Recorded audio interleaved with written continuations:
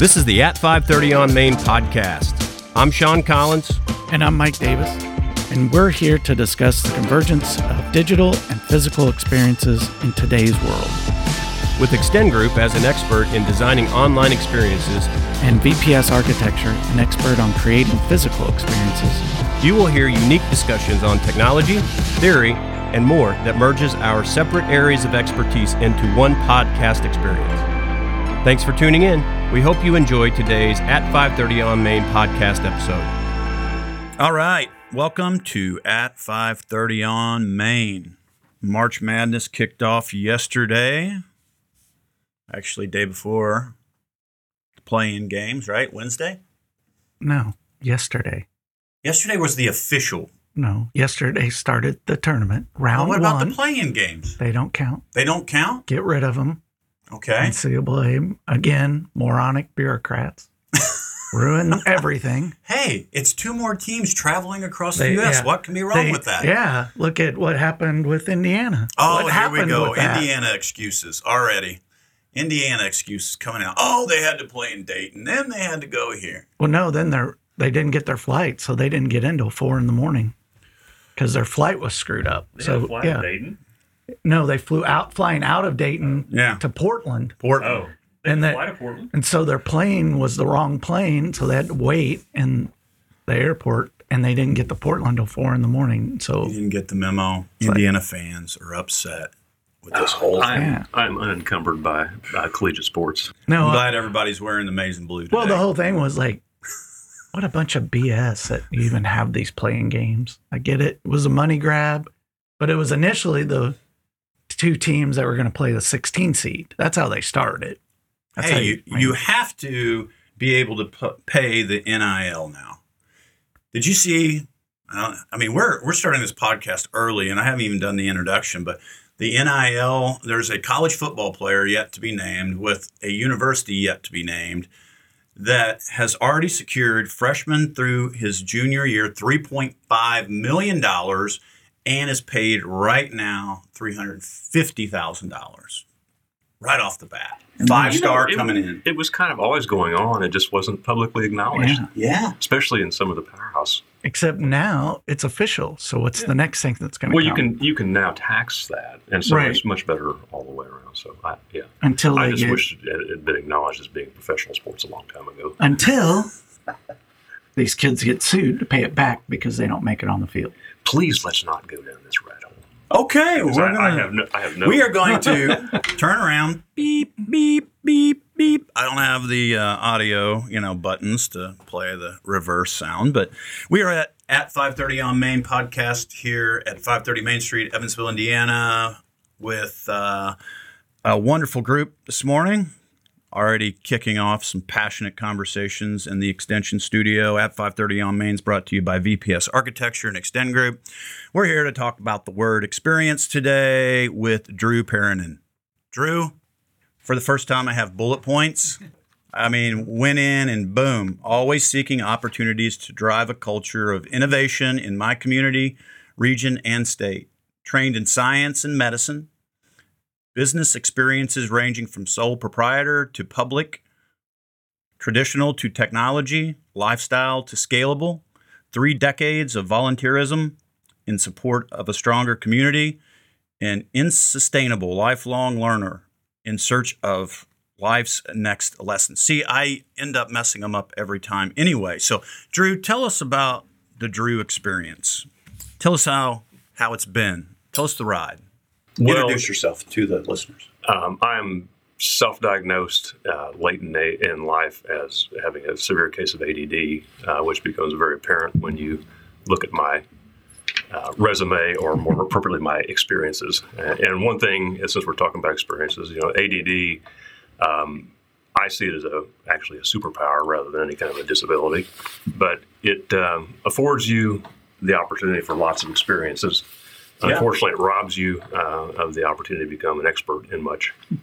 So that's kind of a nice predicate for my comments. I disavow expertise in anything, and so you can't hold me accountable for anything I say. It's just musings.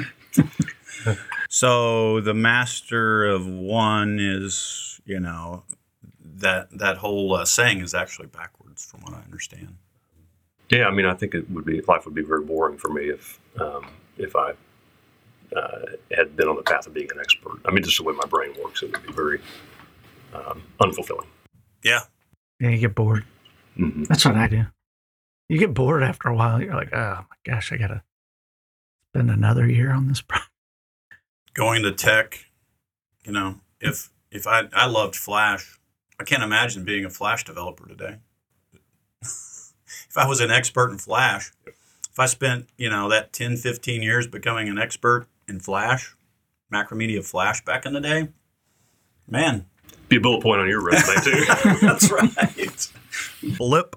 Oops. Yeah, that didn't work. Thanks, iPhone. Next. But yes, I mean, this is a wonderful way to get it started. Sometimes in the descriptions we have, 2 pages. Sometimes we have the bullet points, and I do appreciate the exactness, but the broadness of the details that you've provided. So 3 decades of volunteerism in support of a stronger community.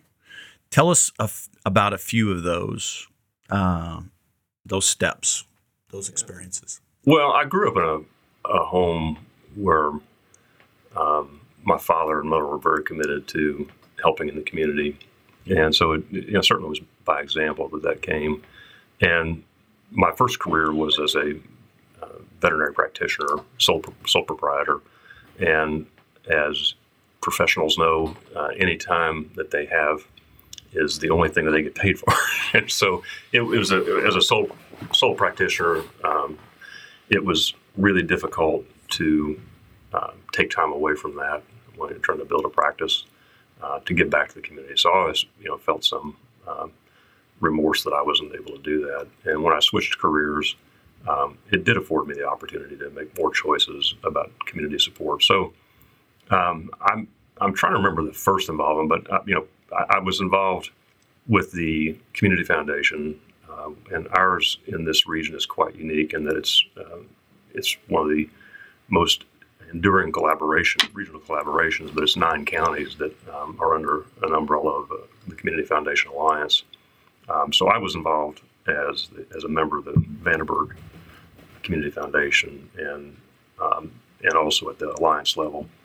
And it was a wonderful experience because it was the director at the time, executive director was Marilyn Clank, and she was really brilliant and really accomplished and really innovative. So there were great lessons to come from that. And I think probably the other one that was, really pivotal for me was involvement with the YMCA.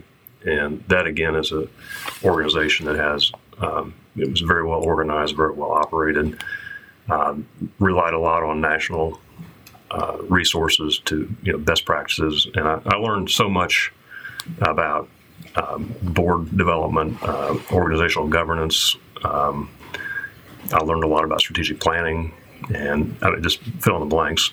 And I met my wife that way too, so it was the greatest reward that you could get from service. But it's all those things have taught me that the community is filled with well-intentioned people that are very generous in not only their material resources, but their time.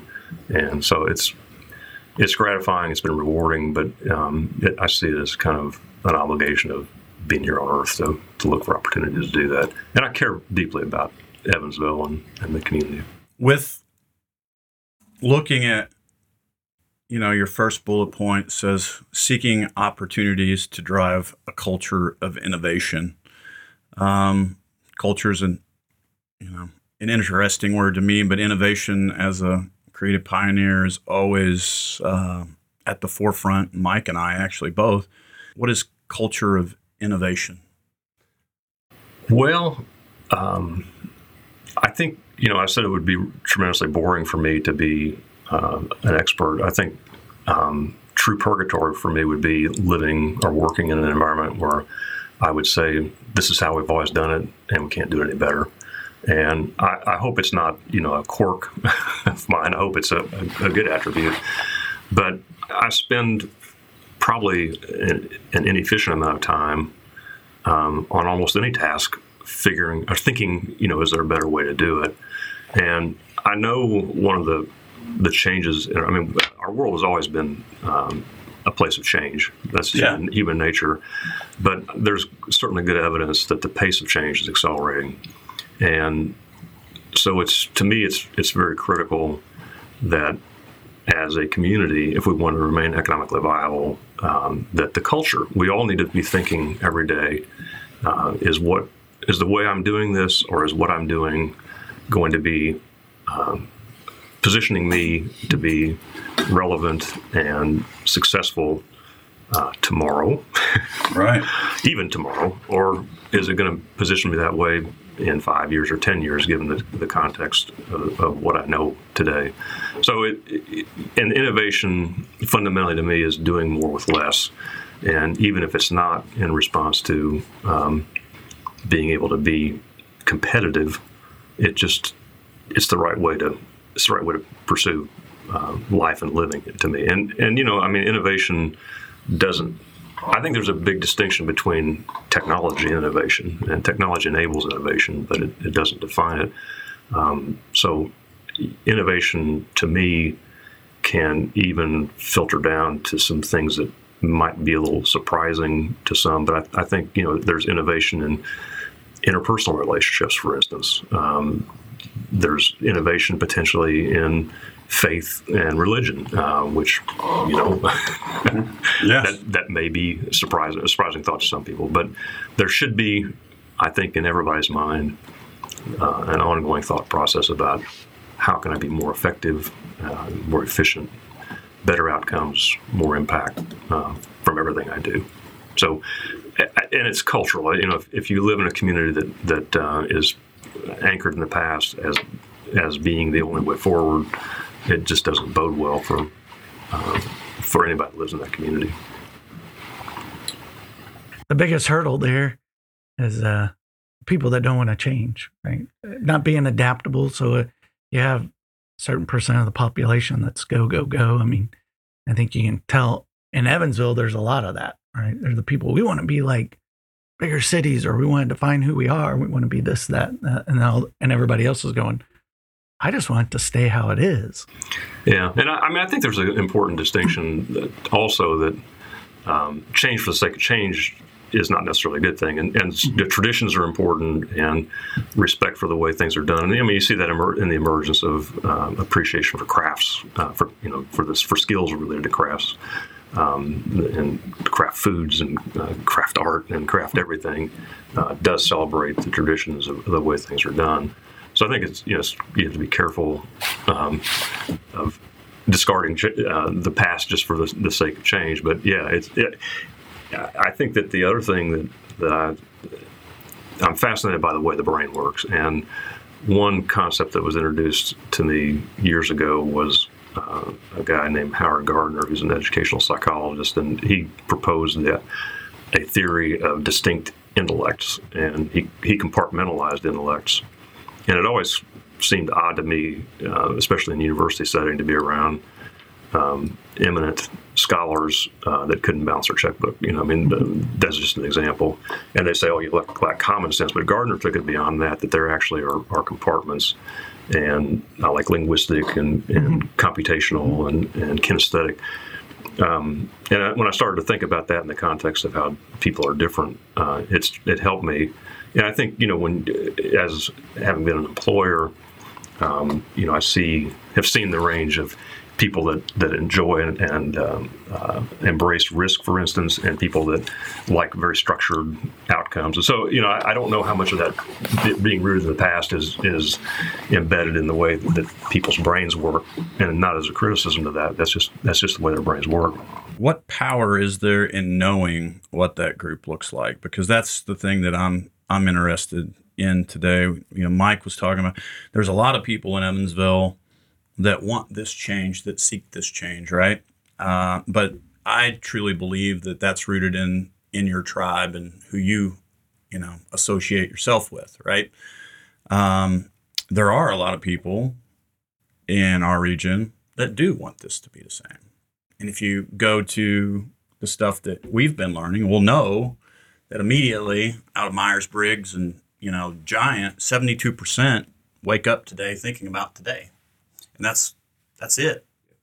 72% wake up today and say, you know what, how am I going to grow my relationships? 43% of them base their day on how they're going to make other people feel, how they're going to lift them up. And then you have the 30+% that are on the other side going, what systems and processes do I have in place today that are going to make everything run seamlessly? Like, my list is so important. I already have those things, and that change is absolutely painful to both of those. That the other part, the 28%, wake up dreaming and driven by. I think you bring up a really important point, and something that I've come to appreciate. And that, I was introduced to the concept of neurodiversity, and that we all, Howard Gardner kind of was on that same path, but yeah, we all exist on some spectrum of how our brains function.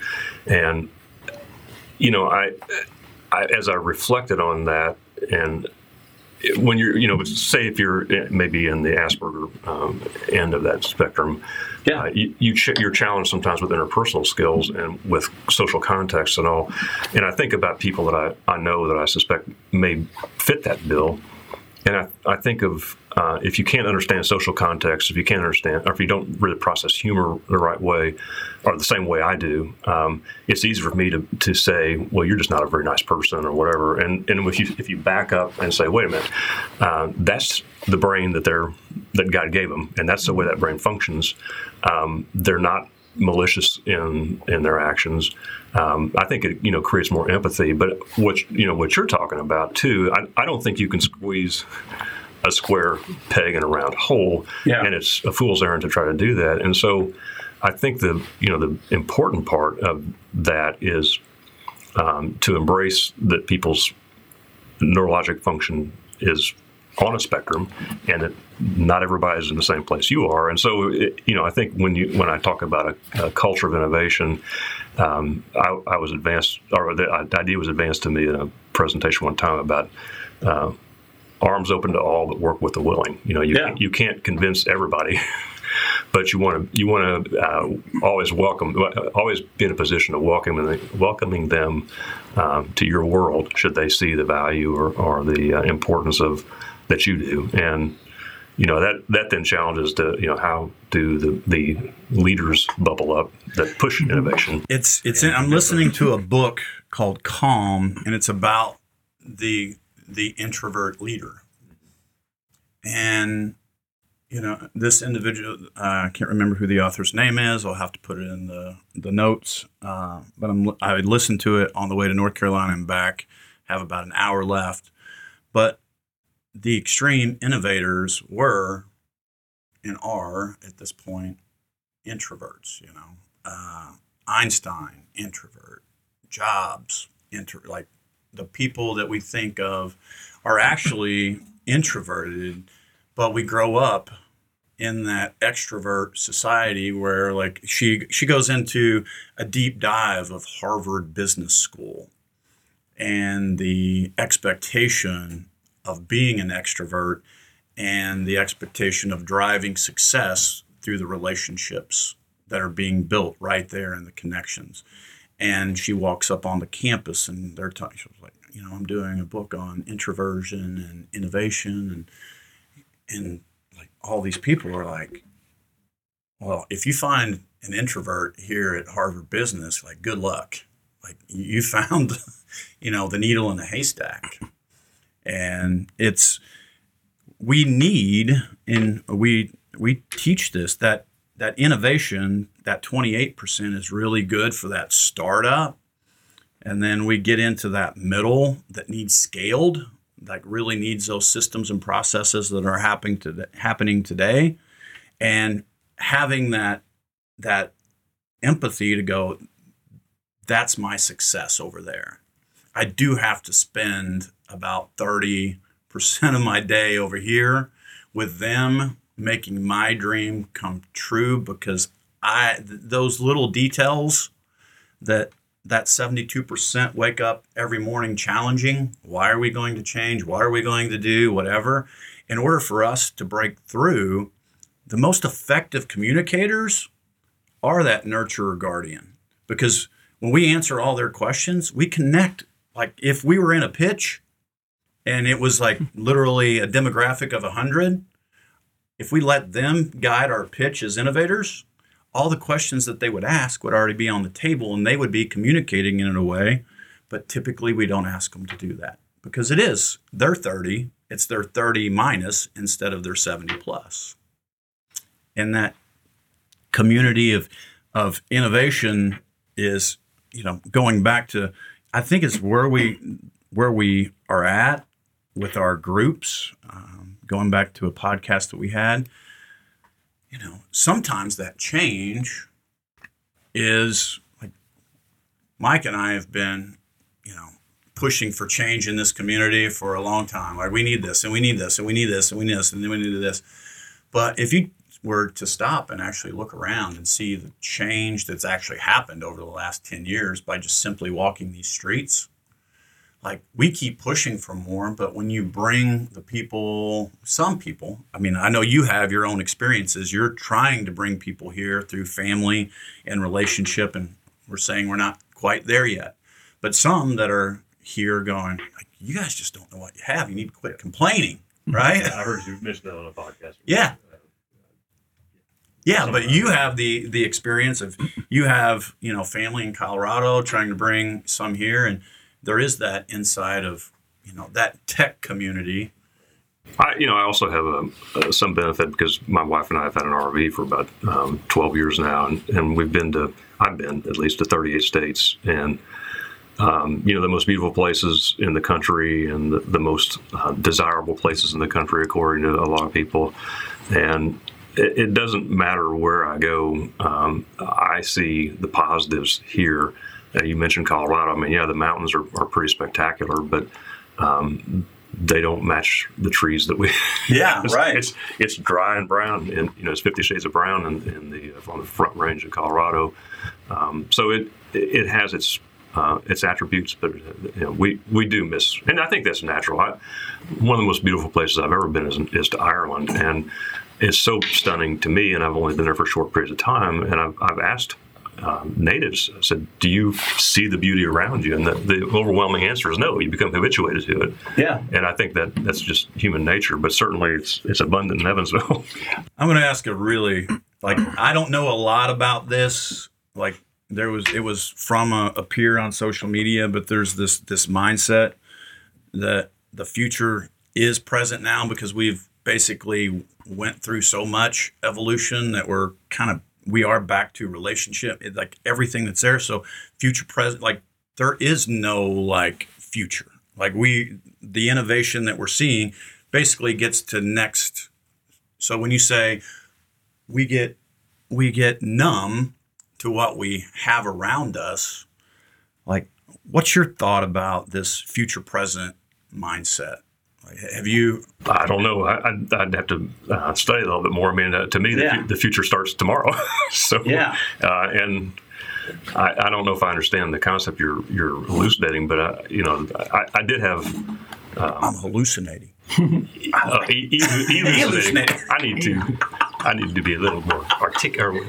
No, anyway, there's a lot of people that say he hallucinates. Yeah. Yeah. Well, not since college, anyway. But I had a great opportunity to have a good friend whose job was as a futurist. And it's fascinating to talk to people that are embedded in that space on a really deep basis. And, that I have the intellectual capacity that far exceeds mine, to analyze that.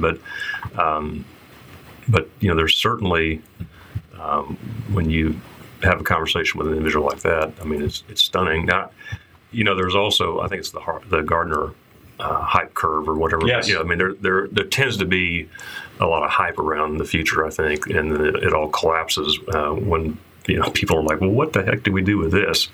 And then it emerges again after that collapse when people actually develop use cases for it. So, yeah, I don't know. It's from what I understand, like if you look at time, we're basically like music. If you were to listen to music that we are creating today, and you put it back to a 90s or an 80s, like you can't distinguish it. Like the 40s, 50s, 60s, you could see the difference. Mm-hmm. Now it's just this blend. If you look at art, if you look at media, if you look at movies. Yeah, except for the fact that that's intentional. You read about, and until transhumanism starts to get here, and we can hear beyond the frequency we can now and see beyond the spectrum we have. Yeah. Well, as I say, 4K, right? What's after the 4K TV? There was like, we said, when they introduced 4K TV, it was like your eye cannot distinguish any more than this frame per second at this light. But we keep innovating TV, saying that it's better. Yeah, but where I was going with that, especially in music, right? Mm-hmm. And if you look at people that are studying music, what they're doing is they're taking music and saying, this is the rhythm that people like in their cars and will listen to and purchase and buy. And so everything matches selling the music, not people creating the music. And so that's when you have like an Ed Sheeran that's an anomaly, it totally throws out their curve and like, this doesn't work. It doesn't go into. And so that's why most of it is all this computer programmed sound. That's why it's indistinguishable, because you don't have people in the studio with instruments creating new sounds. And so it's harder and harder for that, because even movies are designed to, like, they're doing it now. Where's our demographic that we're going to make the most money? That's who they're selling to. And that's how they design their movie, instead of an actual good story with good acting. 3 weeks ago, I went to Puckett's Market in Leapers Fork, Tennessee, which is kind of a storied place apparently, and it's an old country market, but it's a performing venue, and you get meat and three for your meal, and they have an open mic on Thursday nights, and I mean the bartender was better. He was astounding, and there were 20 people, and none of a couple of them were commercial successes, but I mean, that's always there was a really interesting documentary I saw called I think it's called The Merchants of Cool, and it was around the concentration of the media industry and how most stars are made. They're packaged and made, not organically derived. So the algorithm. When it's sort, and that's why I was always going back to one of your what you said earlier about traditions and history, and you just see that in the way we learn, or the way we learn best, or the way we imitate best. This I've learned. You start here and you got to imitate, then you can innovate. And I think we have so many people that want to just jump to innovation. They have no understanding. Even our leaders. They have no understanding of history or past or why things are, that they just want to change everything. Well, let's change everything. Well, they don't even know why things are the way they are. It sells. Yeah. But that's part of the problem, concept right? Sells. Yeah. Right. I think we hit a time in history where we stopped learning about history. We stopped learning how things were done, and you get these people, and then it becomes more prevalent right through social media. Like, oh, look at Steve Jobs. He didn't do this well, you're not Steve Jobs. You're not Einstein. You're not this. But people are trying to be this, right? They're trying to be those people and just innovate, and they have no understanding how to do or why behind what they're doing. Are you doodling over there? I'm doodling. No, I'm actually taking notes. You can do that on a podcast. You couldn't do that on a video screen. No, it's on video. It's on video. It's on video? Right there. Look, we're doing video right now. Oh, my God. They know. Well, I'm glad I didn't make any improper gestures. No, it is right there. Yeah. Is anybody watching? Right now. Oh, it's not live. Oh, excellent. We haven't done that. So it can be edited. Oh, thank God. No, it needs to go live. I'm ready to push the button. If I hit go live right there, it would go right to our YouTube channel. Yeah. But sometimes there's not that comfort level to be on. And I'm like, you know what? Someone Just with hit the live. delay button. Yeah. What'd they just say? Yeah. Beep. Yeah. Yeah. So it's there. It's captured if we ever need it for social media. So that's all Wi-Fi. Or a deposition. Yeah. So that's Wi-Fi to that little blue box. Oh, see that little blue light underneath the Blue lights are very soothing to me. Mhm. Yeah. So Sling Studio has us connected. Always have a backup. So we've talked a lot around the words and all the questions that we normally ask, but when what we've been talking about is the experience of everything around us, people, innovation, whatever. Those last 33 minutes went through. What's the word experience mean to you? I was hoping you'd ask that. You knew I was. I think I'm going to take you on a different path. All right. You know, I love this. trained in science. Yeah. And so I started thinking, just so the audience knows, this is not a cold question, but I started thinking about that and how I might answer it a little bit differently. And so I started thinking about it because I'm very interested in how the brain works. And I started thinking about it from the brain's standpoint of what an experience is. And fundamentally, our brains are just marvelous computing devices, and they're attached to an array of sensors. And those sensors feed sensing data to our brains. And then through a series of neuromodulators, our brains respond to those signals. And then through some other magic, those become embedded as memories. So it's an interesting biochemical process. And when you look at that, people can have the same experience and have a different recollection or a different perception of it.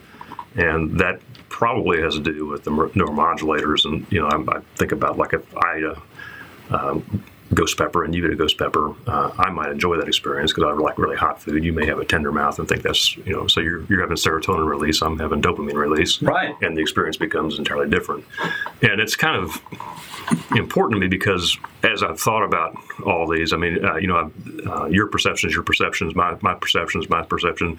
There really is very little objective truth in the world. Right now. Well, I mean, there never has been. Yeah. And even when you think about an objective truth, if it's a physical measurement, for instance, well, we don't still have the resolution to our ability to measure some physical attributes of things, so there could be truths that emerge that we haven't even thought about. I guess, the point there to me is that, again, to be mindful and respectful that the way people's brains process the sensory data that comes to them is different, and to not find fault with someone who interprets an experience differently than I do. I don't happen to like a lot of popular music, but that doesn't mean that there's not talent there or whatever, and it doesn't mean that you shouldn't like it. Yeah. But anyway, and then the further part of that is when you think about those, because those experiences are highly personalized. I think a lot of what we're seeing now, and you mentioned with music, is an increased ability to measure and predict how those experiences will be perceived. And what I see emerging is the ability to manipulate those as well. Right. So, but experiences are the patchwork, the quilt that creates who we are. So it's pretty important. Which has been going on for years. So this is someone who studied statistics in school. First thing you learn is that it's all manipulated data. That's all it is. And you're like, wait, what? This isn't like, you don't like take, no. If this outlier is screwing up everything, just throw it out. And you're like, wait, that's not what? That always bothered me, but it also informed me that when you hear people and they're like, oh, well, 30% of people, blah, blah, blah. You're like, show me all the data. Show me all the data. Show me all the data from the report. Show me everything. Otherwise, I don't believe anything you're saying. That's been an emerging field in economics because classical economics, essentially, as I understand it, treated everybody as a quant. You were just a number, and behavioral economics recognizes behavioral or cognitive biases, and that not everybody makes choices in their best interest or in ways that would seem logical. So I don't know. To me, it's really been empowering to appreciate that I'm not right and you're not wrong, and try to be respectful of the way that brains differ in how they process information. Absolutely. The Body Keeps the Score is another book out there, and it tracks like twins, identical twins that, separated, that have the same like DNA, wiring, everything the same, nature, but they're put through different directions, different pathways, come back together to totally different people.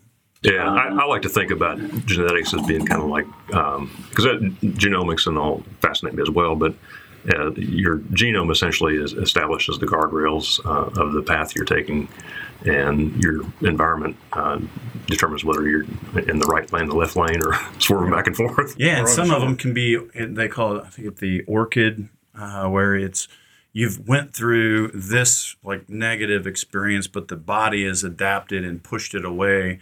Like you carry it, but you have more of the traits from the other side. Like you have experienced something completely different.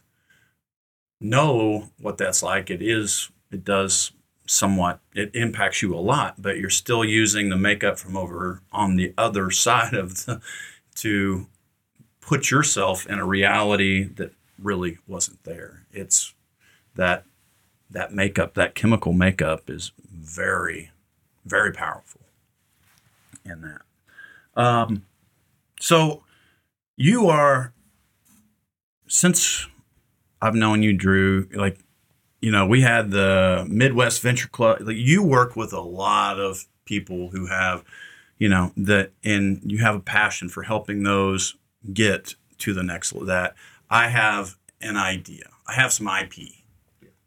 Tell us about what that startup looks like today, of how innovation is impacting, business, and what's expected of those individuals. Because I think there's a lot of people that are listeners to this podcast. I'm going to say, I'm just going to pull out a number, and I don't know, at least 100,000, right?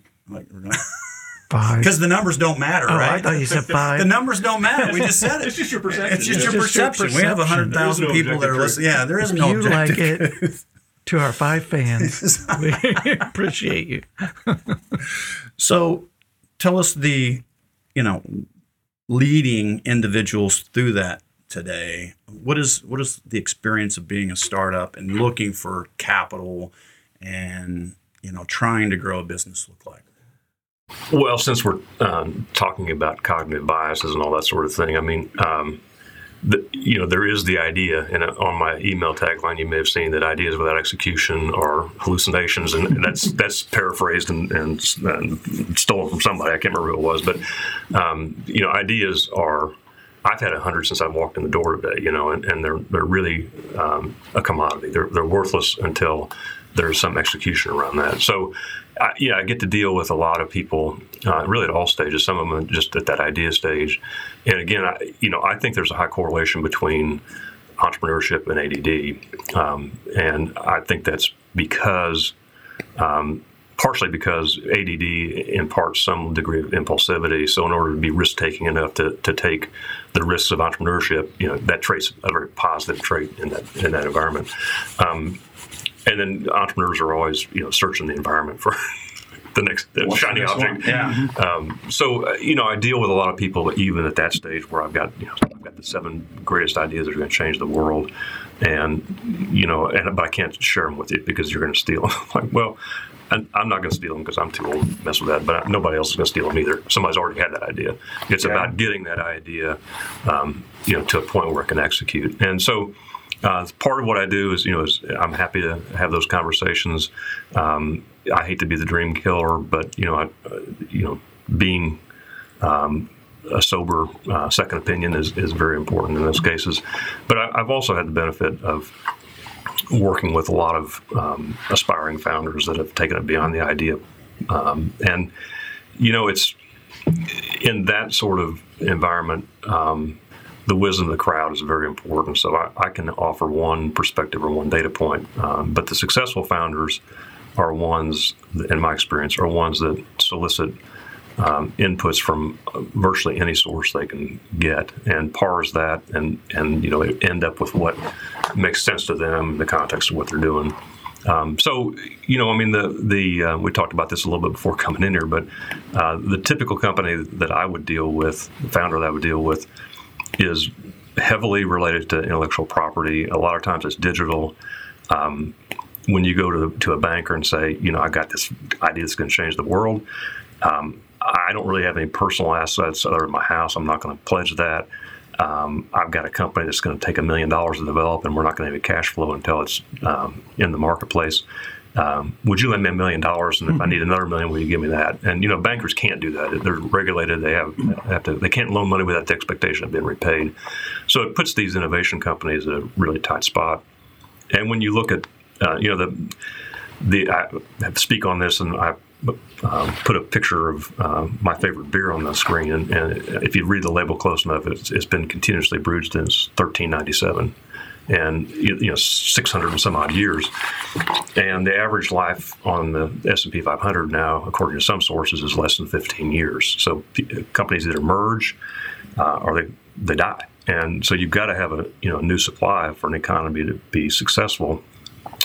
And these companies that are going to define that success going forward, by and large, can't qualify for traditional bank financing. So it really relies upon seed stage, early stage investing, often referred to as angel investing. So that's been an area of interest to me. I've done angel investing, but I've worked with lots and lots of founders that are on that course. Yeah. One of the community groups that you've created just started back up, right? Yes. Tech on Tap. Yes. Tell us about it.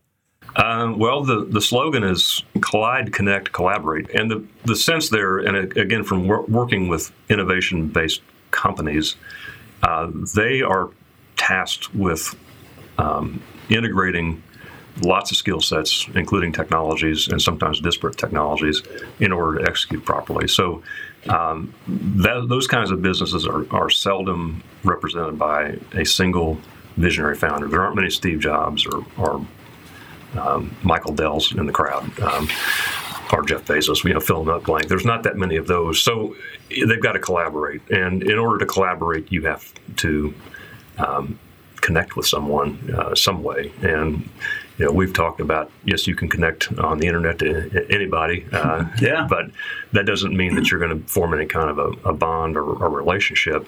So in order to really connect, my belief anyway is that you have to collide, and collide means to be in physical proximity to one another. So Tech on Tap was founded because I was looking for innovation-based startups to be candidates for investment in Evansville. I didn't see any. And then all of my children and nieces and nephews didn't want to live in Evansville. And so I really was trying to, again, get the community at large to think more about being innovative. And then as I progressed, to tell the story about what a great place this is. So networking events really weren't a good thing to be doing during COVID. And so we stepped back, but yes, just relaunched. And over the course, I started in 2012 as an individual, but after about a year, invited collaborators as co-organizers. And then we also promoted through our email group, our membership group, the awareness of other events in the region that would be around innovation, around technology.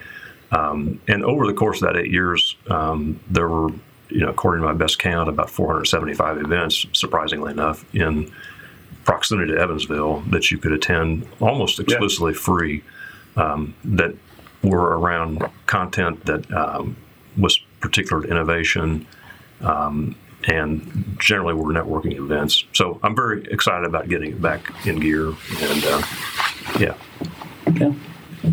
How many individuals are typically at an event?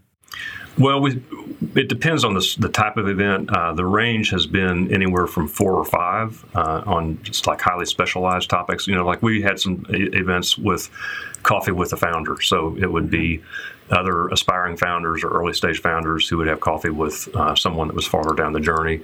And the largest event I think we ever did was about 110, and that was an Evansville native, Kate Endress, had a really exciting startup that's it was co-located in San Francisco and Evansville, was around facial recognition and computer vision, and all that engineering was done in the Bay Area. But their back office business and all was handled out of Evansville. So she came back, kind of as a bit of a victory lap, to talk about how far she'd gotten with this. So, yeah.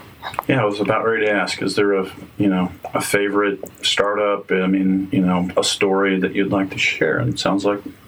Well, yeah, there is one, and it is a company called Curvo Labs, based in Evansville, and Andy Perry is the co-founder with his best buddy from middle school, Steve Sirheinrich. Steve lives in San Diego, Andy's in Evansville.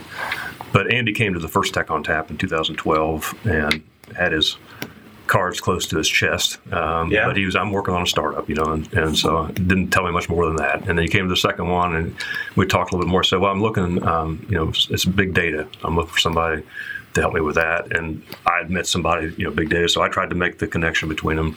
And then in the meantime, the Growth Alliance had a pitch practice for aspiring founders, and Andy came to that, and I attended it, and I was like, oh, this is what he's doing. Holy guacamole, this is the real deal.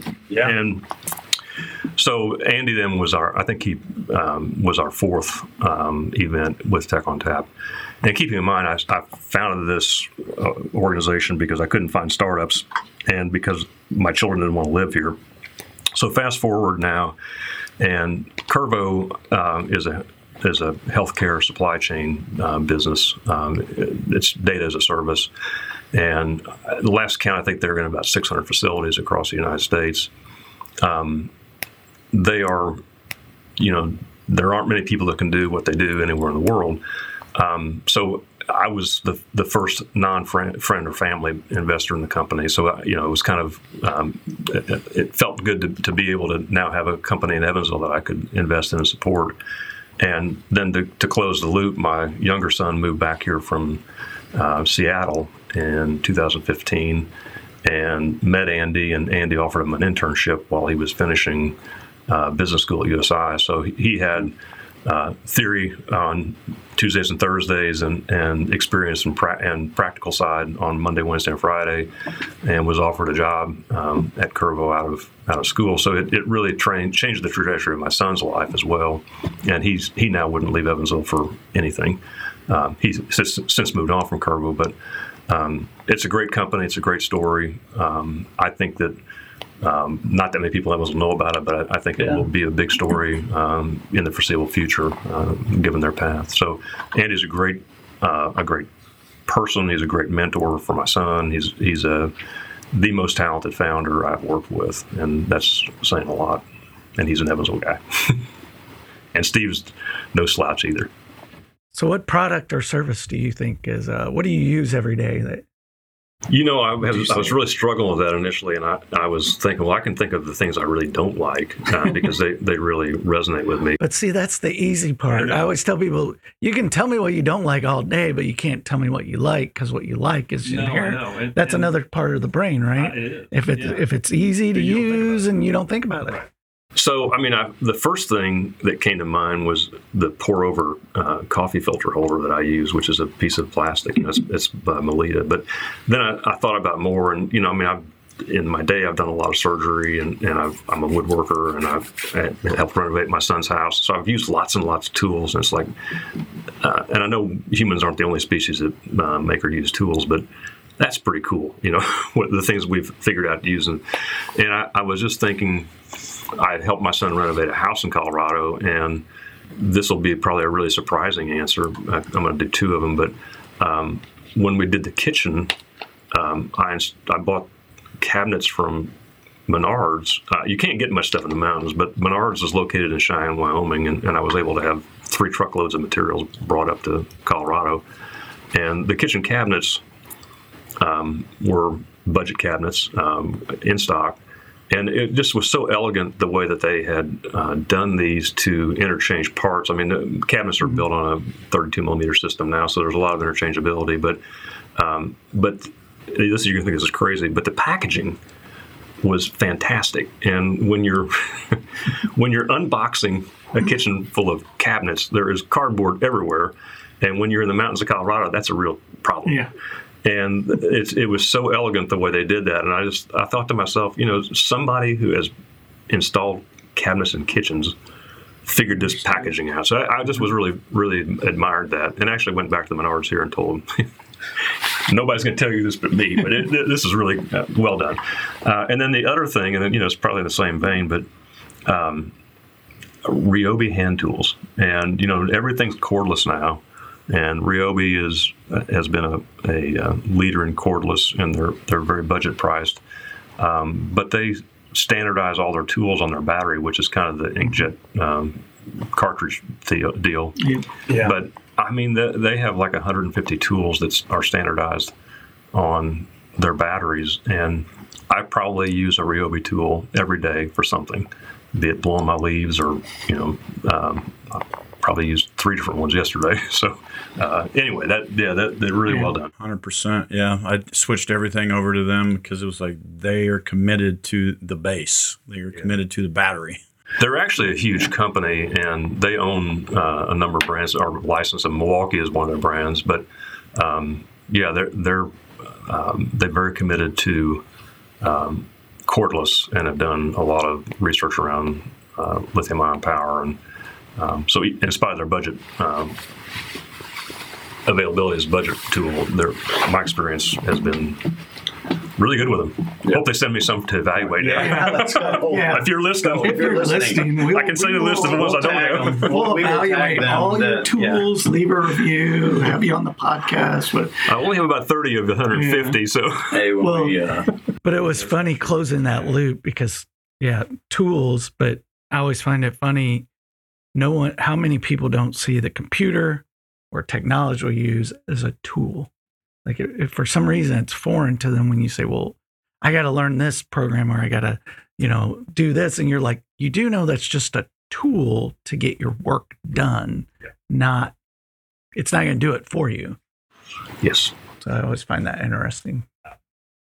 Sometimes a disconnect, like they see a tool as a hammer.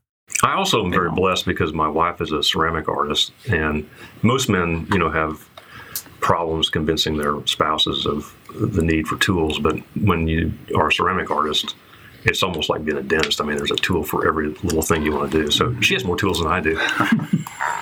All right. As we're 56 minutes now, you want to ask the physical space question? Yeah. I mean, we like that Well, one. you're a traveler. Yeah. Yeah. So you said you have RV. Where have you been? I hate to rain on the parade of the design professional, but the spaces that evoke emotion in me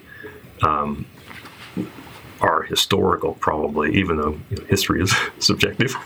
But to be in Washington D.C., for instance, and walk in the halls of Congress or whatever, those are very impactful for me. They're beautiful spaces, and they're very traditionally and thoughtfully designed.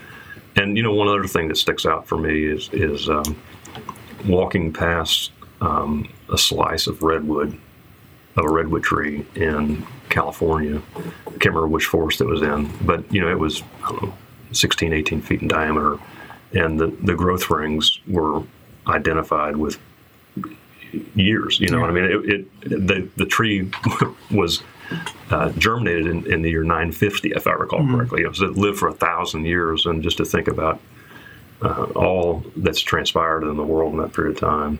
Not that it witnessed it, but anyway, those are very impactful to me. So probably more on the natural spaces. So you've talked about products that you use, tools. What person, product, or brand who's doing it right all around? Nobody sticks out to me. I think that advertisers and marketers have become so adept at tapping emotions and all that branding. I try to almost be an anti-branding sort of guy and go with something that's not branded. So I see your Apple products, and I would never say that. I mean, that doesn't speak to me. But there's a management book I read called The Power of Simplicity, and so I think about products that are able to accomplish big impacts with simplicity. And nothing comes to mind at the moment, but that's what I tend to appreciate is just an elegant, the elegance of design that accomplishes the outcome with the least complexity. Yeah. All right. Mike has a favorite. All right, another surprise for you. These are questions. Sean can tell you. I thought Nope. maybe this was It's a- going to be It's a Pod No, decks. no, They it's have. not a trick. Pointing that one at me for a reason. No. No. They get to go into the No cup trick, too. We no don't get trick. to ask the same question We're twice. trying to. So It's called Pod Decks, and it's just an interview question, and so far it's been enjoyable. Am I just supposed to answer this? Or I'm supposed to read it for the You can read it, and, then we'll we, answer it too. Yeah, I well, mean, maybe maybe. if I can. If you had someone following you around all the time, what would you have them do? That's kind of an interesting thing too, because I was reading about the metaverse and about robots and all that sort of thing, and sentient robots, and are robots going to be programmed to have moral propensity and all that? And so, that would certainly be, if it's not a sentient robot, I'd be having it pick up my dirty clothes, whatever. No, not that. That's some of them. I can tell you who the person would be and what I'd have them do. Mm-hmm. It would be a guy named Steve Hartman, who is a correspondent for CBS News. And he gained fame with a series of interviews called Everyone Has a Story. And his skill is in interviewing people. And I don't know how he got his first interview candidate, but everyone after that, he turned the person that he'd interviewed back to the wall with a map and a dart, and they would throw the dart, and wherever it would hit would be the next location that Steve would go. And he did this in the 90s, and he would go to a public phone booth and open the public phone book. Yeah. And turn his head and point to a name in the phone book and go interview them. And it progressed to the point where NASA was aware of it, and they flew an inflatable globe on the International Space Station and repeated the exercise, and it became everybody in the world has a story. And the takeaway from that is that everybody you pass on the street, if you are willing to listen to them, and if you are skilled enough in listening to them or eliciting the responses, has a story. So I guess I'd love to have Steve follow me around and take the time that I don't have or the interest that I don't show, and interview the common people, the people that appear to me to be common, and uncover uncommon stories. That's cool. All right, that's too good. I don't know. Mine would be like nothing. I don't know. Skip. That was too good an answer. Yeah. Yeah. Yeah. We've thought about it here, like actually doing that, right? And okay, how to, scale. And mine would be similar, just to simply help me pull all, like, in order to scale, like, okay, this is what you need. You had this happen today. This was this and this opportunity. Like, where does this fit? And it's really putting the pieces together intentionally of how, okay, is that a week from now you want to do that? Is that yesterday that you wanted to do that? And then once again go, all right, stop. Here's your 168. And, where's it going to pan out? Those 168 hours that you have, where does it pan out? Because I, like you, have attention deficit, and it's shiny thing. And it is amazing. But at times the pack that's with me drives, I have some emotional, and I want them to be healthy at the same time, and, maybe help pull those details together a little quicker, if you would. Yeah. For me, at least. If I was being funny, it'd be a fitness expert dietitian, and like when you pick up a cookie, they'd be like, "Whack! No, you can't eat that." And you're like, "Oh, okay." And when you go to lunch with someone, they're like, "Nope, he wants the salad if and I could chicken usurp breast." 1 minute for a short story, this I think fits in with the whole Steve Hartman thing. I was involved with the Community Foundation. I met a gentleman who was from up in Lagodi, and he was with Midwestern Engineers. And he told me, he was about 60, 65 at the time. He told me when he first graduated from college, he worked on a project that our company was working on. It was a sewer line. And he said that there was a laborer on that job who carried his own shovel. And he said he talked to him one day about it. And the man would take his shovel home every day and sharpen it and oil it. And the engineer talked to him and said, "Why do you do that?" He said, "My work is with a shovel. This is my tool.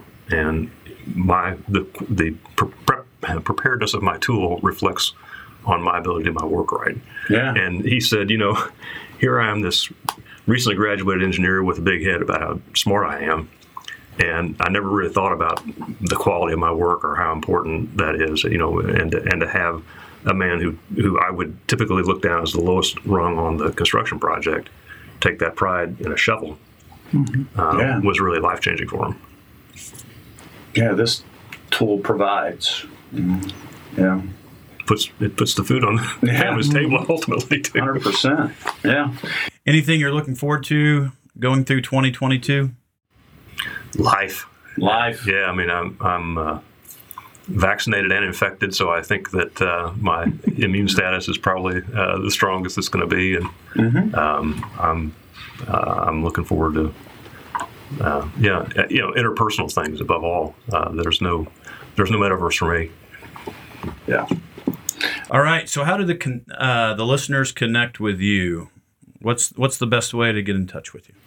Probably I would send them to Tech on Tap, which is tech-on-tap.com.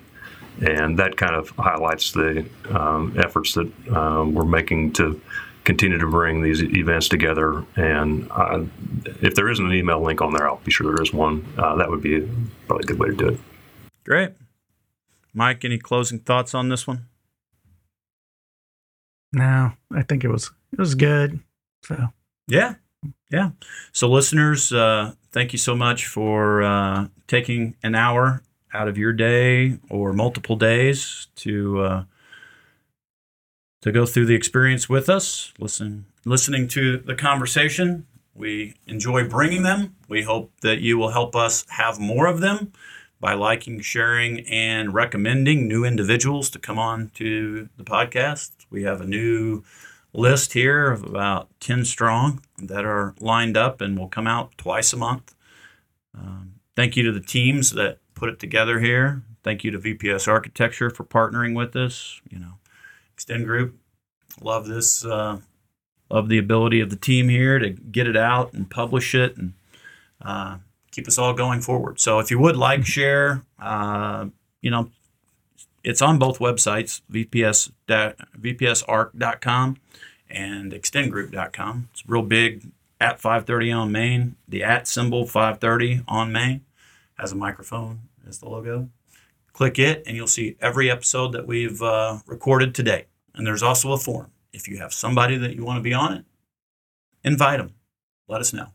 Drew, thank you so much for your time today and your insight. Very, very valuable. Thank you for all you do in the community, making it a better place. Mike, thank you. Once again, last opportunity. We're going to wrap it up. At 530 on Main. Thanks.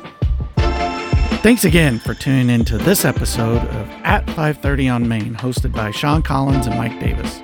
Please leave us a review and share your thoughts on today's episode. Let us know how you've been inspired or what you would like to hear on future episodes. And if you've enjoyed the conversation, help us spread the word. Share us on your social channels. Message a friend. Rate the podcast. Without you, this experience would not be possible.